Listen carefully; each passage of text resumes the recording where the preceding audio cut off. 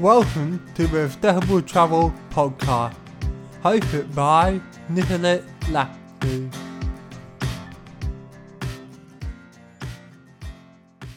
Hello everyone and welcome to episode 31.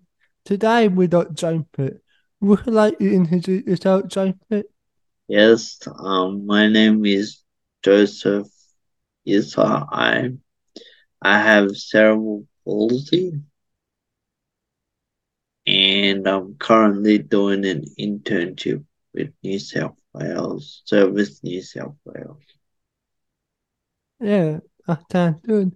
So, in your message you sent to me, you talk about an issue with a taxi driver. So, can you talk a bit about that? Yes, I was, my sister had a leavers party, so she was going away to London to the university there to study her degree. And so my cousin actually booked this taxi, and I requested silver service, and so um they didn't actually get a silver service taxi. They actually got a um taxi company that was a partner to Silver Service. And so I went in that taxi thinking that he would take my card, my TSSP card or something, to pay half price. But I got home and I gave him the card, and he said, "Oh, I can't take it because the machine doesn't work, or I can't use the machine with it." And so I was pretty disappointed, and I said, can you take dockets?" So the old style docket from the Transport New South Wales, where you fill it out, all your information, and you sign it. And he said, "No, I got a few of them, and I haven't got my money paid from them. So I don't want to take them because I want to get paid. So can you please give me $99?" And I said, "No, I would rather pay with the docker." But he tried to convince me to give him the money, $99. So I was pretty upset, and my parents were very upset too. And it really ended badly. I could have called my mom and dad to come out and talk to him, but he just wanted to get paid. That's what I think. Just didn't really care about the service he was giving. So really made me upset, and I wanted to complain, but I couldn't because I don't know his name. I don't know his registered taxi number. So kind of very challenging people with physical disabilities. And so I would say I think they need better training on how to deal with the subsidy card that the government, Transport New South Wales, gives us. So they could just get the money off that card, and they don't have to, you know, ask for cash from or money from somebody from their bank account, credit card. So Yeah.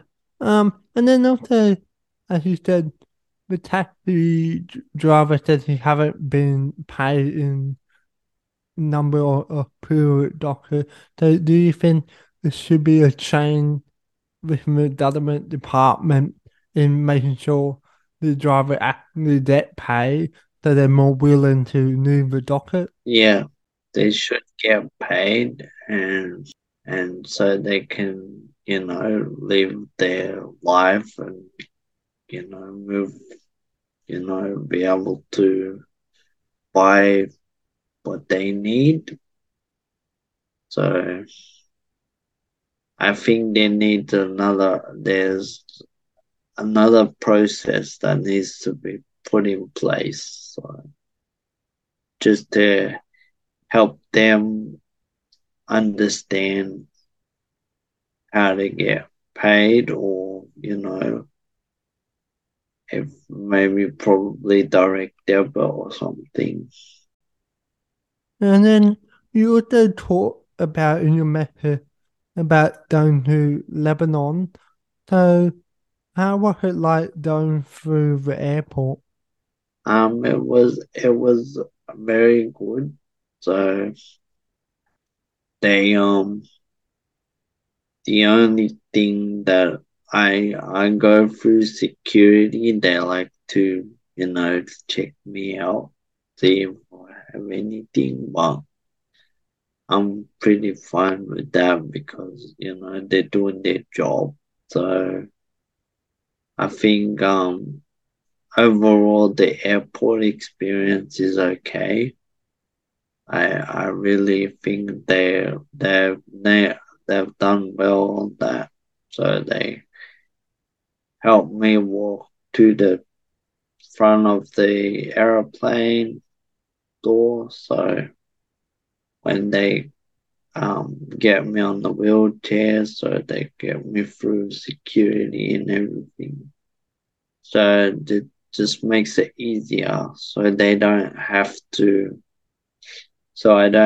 walk in my K walker and it's not slow and I can be very slow when I'm walking because I just want to focus on getting there without falling. So the wheelchair actually makes it easier. So I just sit there, they just push me as fast as they can to wherever we have to get to through their checks and balances to check everything is okay, security, and they just get me to the door and that's it.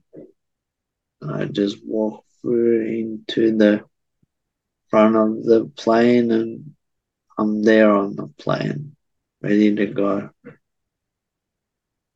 Yeah.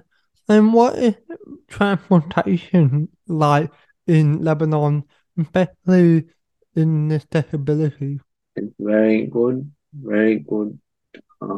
transportation in Lebanon. But except I've never been on a bus there. They don't have many buses. Um, but they do have buses, as my dad says. And my dad's been driving us around, so in Lebanon, so we didn't really experience the transportation type of experience in Lebanon, but there is buses there. So Yeah, and how what did you enjoy doing in Lebanon? I enjoyed going to Bala Al and Journey and Jaita. They are famous places. There were, I think, there's special, significant sites that before back in the ancient times. Yeah, Phoenician era. So the very interesting history, and their sites are very beautiful. Yeah. And what if it's a time he added to warn people with disability in Lebanon? Um, well, they added to I think they're a little bit backwards in how they treat people with disability, but they just need some. They need to learn a little, just a little bit, on how to support people with disability. They don't have the system, and they don't have an adequate system. They don't have a system to support people with disabilities. So my dad's cousin, is in a wheelchair, and he lives with his mom. So it's very difficult. And so I'm lucky to be in Australia, and Australia has a better support system than Lebanon.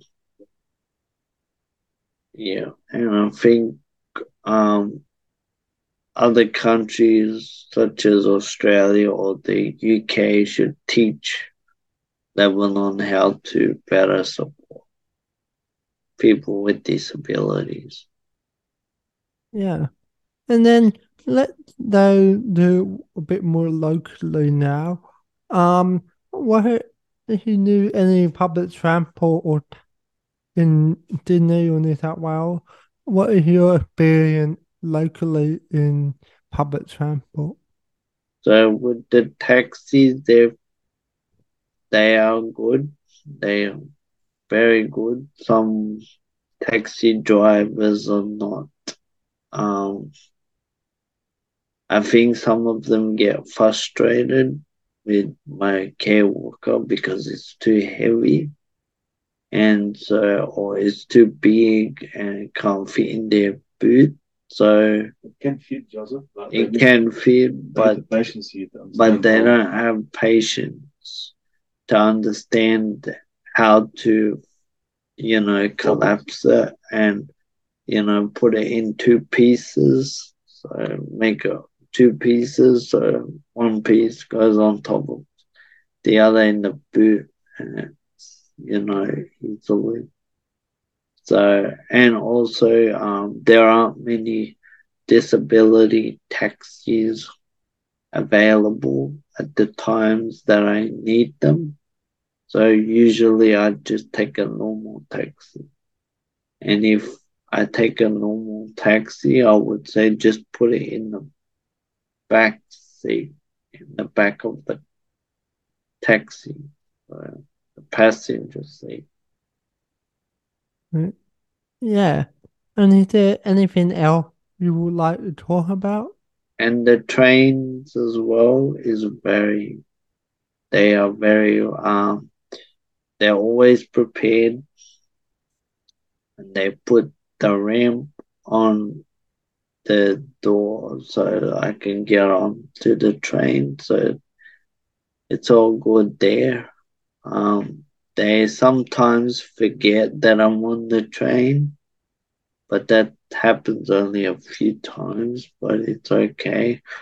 Um, they always say, "I'm sorry, Joseph, I forgot I was doing something, or I was preoccupied." So they apologize, and the next time I come, they don't forget. So it's all good on the train. And the buses are also, I don't use buses regularly, but I have been on a bus, and so they do pretty well sometimes, but they don't have, not all buses have a ramp. So I would suggest that most of the buses in Sydney have a ramp. Yeah, that's a good suggestion. So I think we covered everything I wanted to talk about. So I'm going to wrap it up now. So thank you for coming on to the Terrible Travel podcast. No worries. Thank you for having me, Nicholas. You have been listening to the Terrible Travel podcast. You can follow Nicholas on his Instagram page, nlaku20.